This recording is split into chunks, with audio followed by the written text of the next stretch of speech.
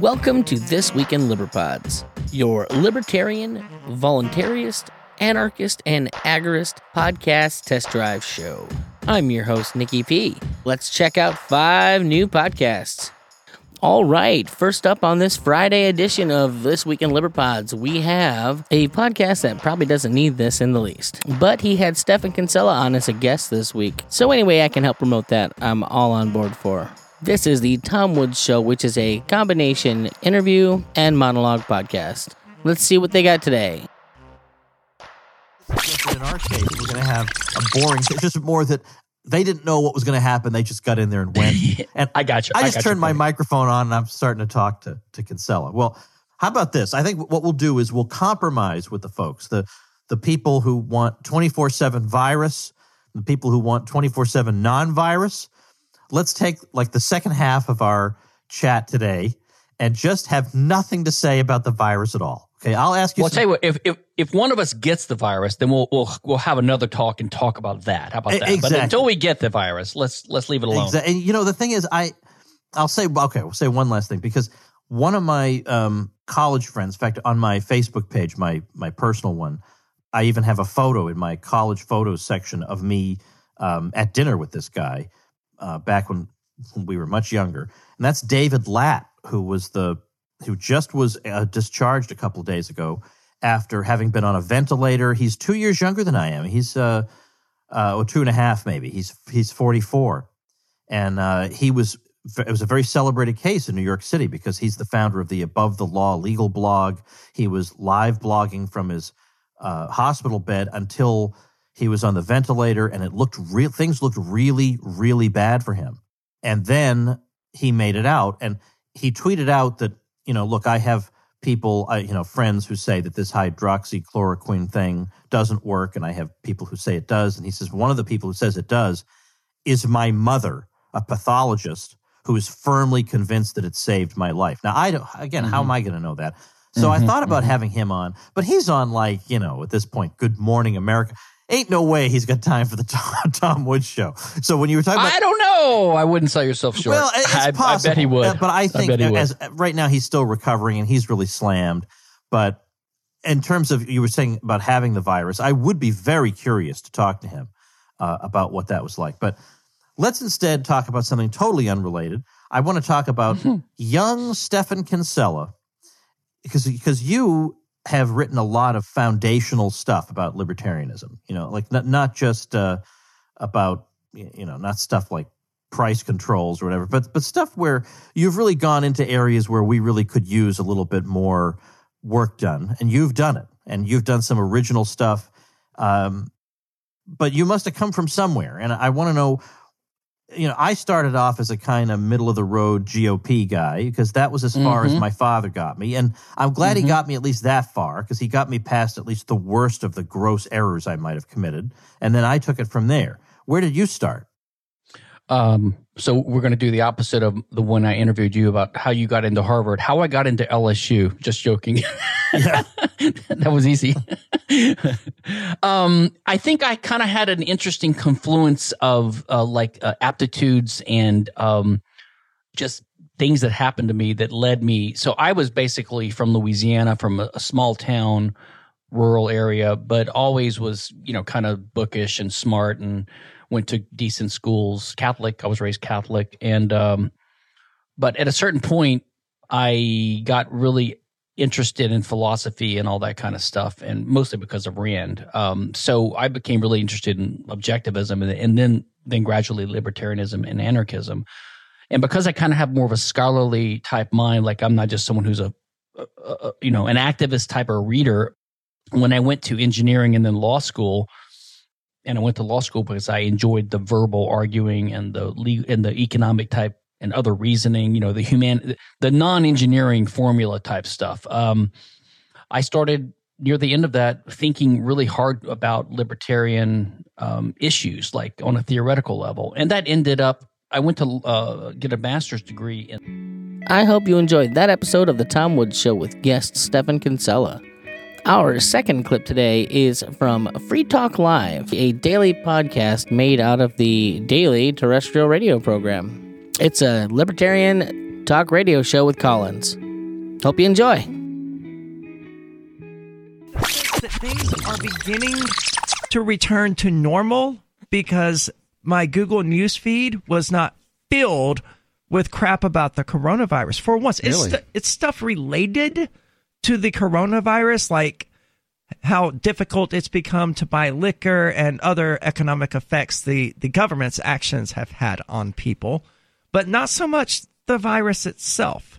Now, who is this Dr. Fauci, I don't know what their name is, and why are they suddenly the spokesperson for coronavirus? Well, so He's got some title. Trump appointed him, and now Fauci is very tied in with like Bill Gates and the sort of like the elite or cabal, as whatever people would call. So Trump appointed him to be the head of his coronavirus task force, and for some reason, right, this guy's a medical doctor, but for some reason he's also being allowed to make economic decisions for the country, right? He's the one saying that we're not going to be able to.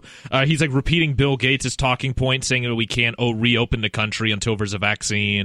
And it's sort of like they expect that to take a year and a half, though, correct? Exactly. Yeah, like there appear to be people out there willing to say things like the country isn't going to be open in 2020. And I don't think Americans are going to put up with this. Pennsylvania has closed all of its liquor stores, right? Absolutely. That's correct. Yes, and that's a very dangerous thing. Yeah, that's extremely stupid and extremely dangerous because according to the article I have in front of me, New Jersey is now being overwhelmed by Pennsylvanians who want to buy liquor. Well, isn't it cheaper in New Jersey also in general? And if I may, my nephew lives in Delaware. They have stopped Pennsylvania residents from going into Delaware to buy liquor. How do they stop them? Set up roadblocks on the Delaware-Pennsylvania border to stop people from Pennsylvania to come into Delaware to buy liquor. Now, which side of the border did this? Delaware? Well, yeah, Delaware did it because they don't want people from Pennsylvania coming in buying liquor. And you can't come back, or if you manage to get in, and if you come back out, I imagine there's somebody on the other side waiting for you to say, hey, is your trunk full of liquor? But liquor isn't illegal in Pennsylvania. They've simply closed. Liquor is not. It's just you can't buy it. Okay. Because the state's got you coming and going. They sell you the liquor and then they arrest you when you drink too much. Well, and if right you're out in public, they're selling they'll zero. arrest you if you drink too much for sure. I've been curious from the start how this imposition of gathering limits was going to affect churches, right? Which regularly have more than 10 people there, but their right to gather and worship is unequivocally protected by constitutions at the state and the federal level. Unless there's a virus. Well, then it's still protected. The government just doesn't care that it's protected. And nobody seems to care that the government doesn't care. So now you've just got, whatever. That's not necessarily the case in Kansas. Governor Laura Kelly's executive order restricting the size of religious gatherings amid the coronavirus outbreak was overturned today after the state's top prosecutor said that it likely violates the Constitution. Well, that's now we're talking about lawyers, looking at their laws. And I think that some lawyers can look at I don't see any of these stop work orders as constitutional from what I can tell. Like, where is it? I don't think the president can do this. He hasn't declared martial law. And even if he does, nothing in the Constitution gives him the authority to declare martial law. Well, the mentioning of martial law is in the Constitution, so presumably the Declaration. All right, so once again, that was a clip from Free Talk Live. For our third clip today, we have Libertarian, hosted by Richard Epstein over at the Hoover Institution. Richard covers a variety of topics and approaches things from a more mainstream libertarian point of view. While he may not be as radical as I like, he's definitely an intelligent person with a wide dearth of experience. Let's check it out. All the benefits of this kind of system of a share identification are lost. They're now just transfers from A to B. and you ask yourself, who's going to invest in a corporation if the board of directors could pick you out at random as somebody from whom you could tax specially or somebody from whom you could receive benefits? Everything would fall apart. So essentially what happens is when we put collective entities together, we're designed to protect against that kind of opportunism. Then take it back to what we say about the general welfare clause. Adrian doesn't read the full thing in context, which you have to do, and there's tax and power to pay the debt. And what they mean by that is the public debt, the debt of everybody. They don't mean to pay the debt of John or Smith, to provide for the common defense. That's the defense of everybody in the United States, and to provide for the general welfare of the United States, which is to be understood as meaning putting into place those kinds of measures like those which are done by a well-organized corporation, which advance uniformly the rights of all individuals. So methodological individualism is essentially the thing that prevents these collective endeavors from blowing up, because nobody will contribute to a collective venture if the people who are in charge of it have the power to wipe you out or to benefit you. And so the general welfare has to be tightly tethered, as it was for a very, very long time, in most cases, to say you can't benefit A at the expense of B. And in Adrian's view, making A, B, C, D, and E better off uniformly is no different from a common good constitution, which says that you could take from A and could give to B. And those things should be treated as polar opposites. And under this particular common good constitutionalism, often they're treated as though they're identical.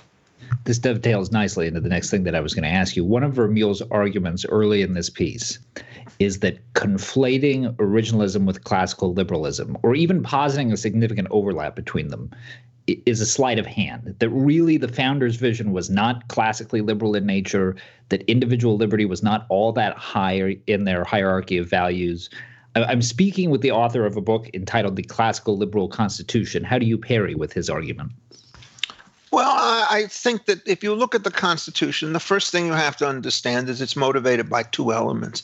One of them, there is the clear necessity to figure out how you get a deal together amongst states that are in very difficult situations.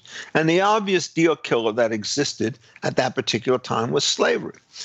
You could have probably gotten a majority of the delegates to say we want to ban slavery as immoral, but we would also discover at the same time is that you would lose key states like Virginia and South Carolina and so forth, so you'd have no union at all.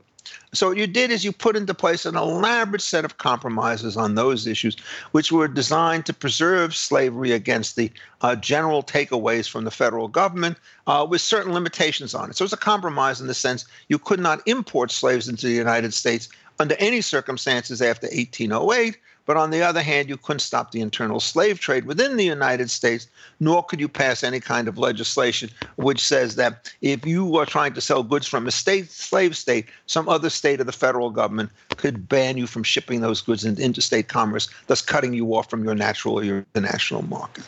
So that is certainly a very large part of what's going on.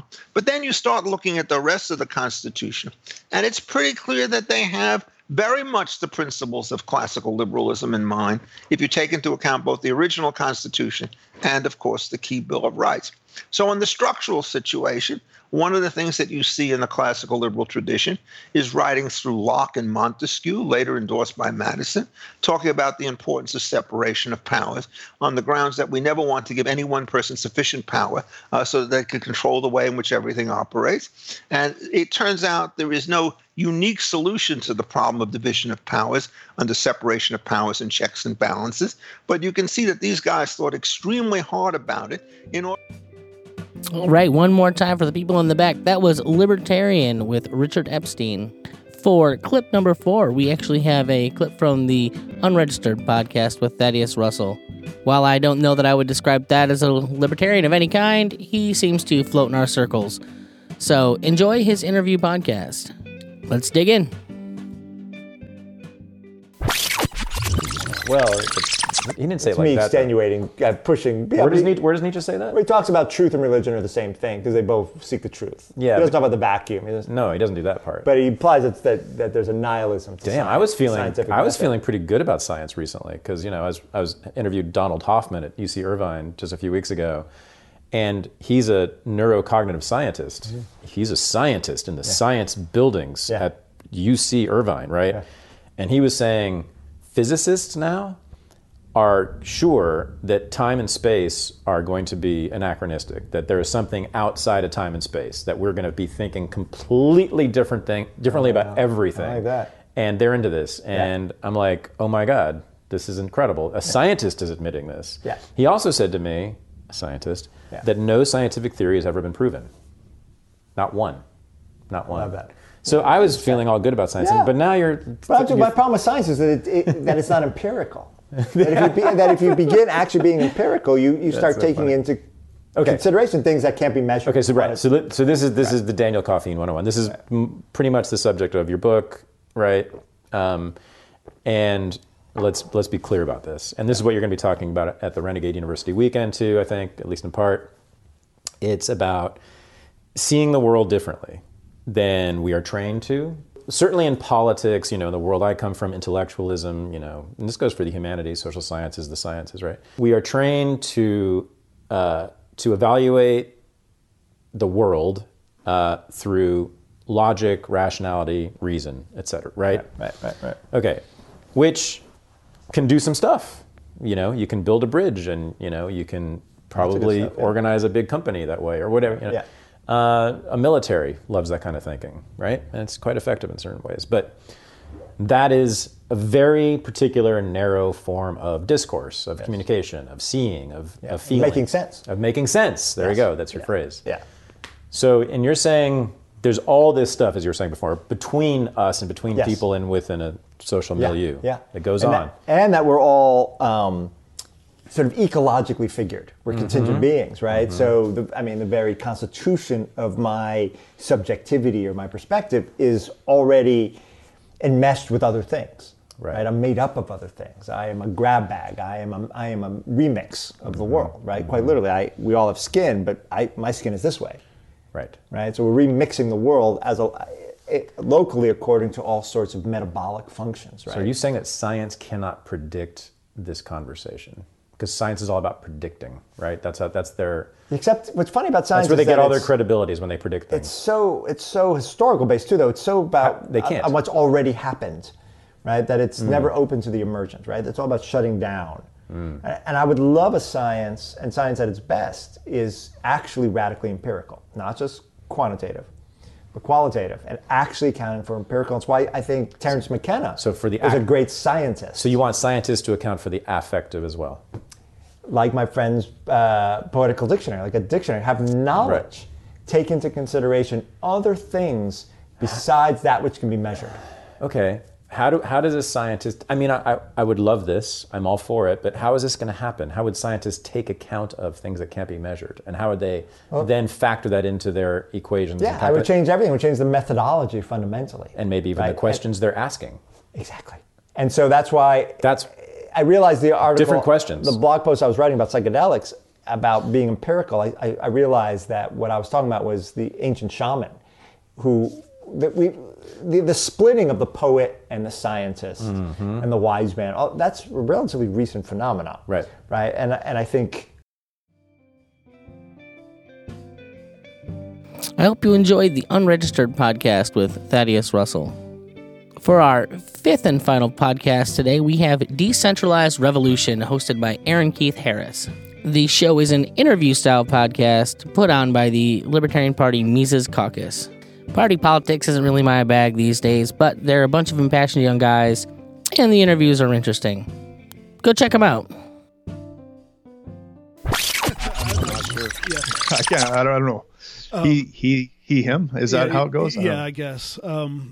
So you mentioned free speech. I've heard a lot, and I don't know if it's true or not, about it's hate speech. So-called hate speech is a big issue up there, right? Is it so? What does the free speech situation look like right now? Yeah, it's not good. Like I said, we've had this bill C-16 brought in, and this is the bill that led to Jordan Peterson's fame or notoriety, whatever you want to call it, where he pointed out, and rightfully so, I think, that this amendment to our Charter of Rights and Freedoms amounts to compelled speech when looked at through a legal lens. Then we have, in Canada, we have human rights commissions in most of the provinces. We used to have a federal one, but that was disbanded, thankfully. But we still have these provincial ones, and these provincial human rights tribunals. For example, one in Alberta took a complaint. Ezra Levant was at one time the editor of a publication called The Western Standard here in Alberta, and there were some Danish cartoons a while ago that got some these cartoonists killed by radical Islamists. There were cartoons of the Prophet Muhammad, and Ezra republished these cartoons in the Western Standard. I think he was the only publication in North America to republish these cartoons, and an imam took him to the Human Rights Commission, and he spent $250,000 defending himself against this. He ultimately won, but that's because he had a good legal team, and other people haven't been so lucky. So there was a comedian in Quebec who made a joke about how he wanted his money back from this Make-A-Wish boy who lived or something like that. Okay. And the family got very offended by this and took him to the Human Rights Commission, and I think he ended up having to pay $40,000 or something like that. Another comedian in Vancouver dealt with some hecklers, some lesbian hecklers, and he made some kind of derogatory comment towards them, at his show, and they took him to a Human Rights Commission.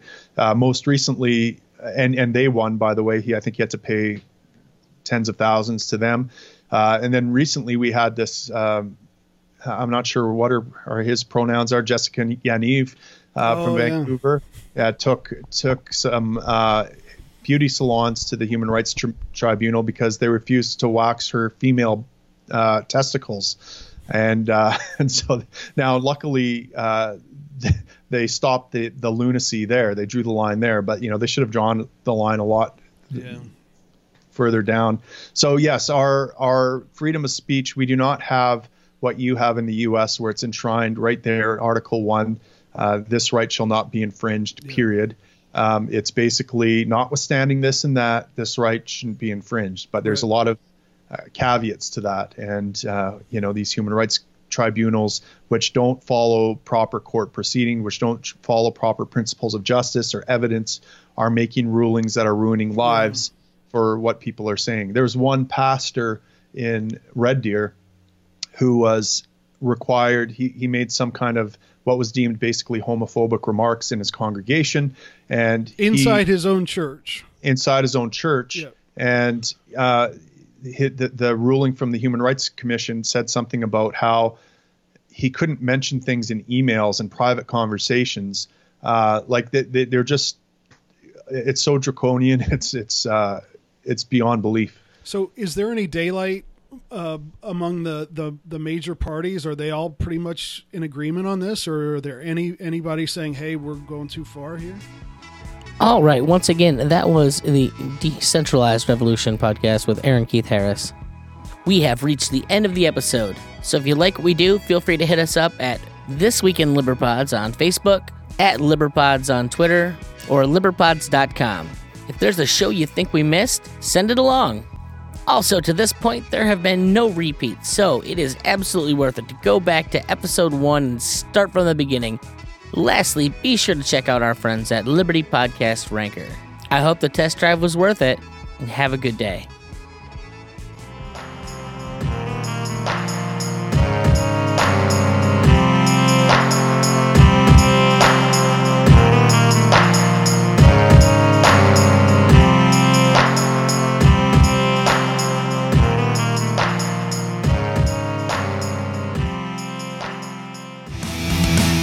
This podcast is a proud creation of the Mad Audio Lab. For more information, check out madaudiolab.com.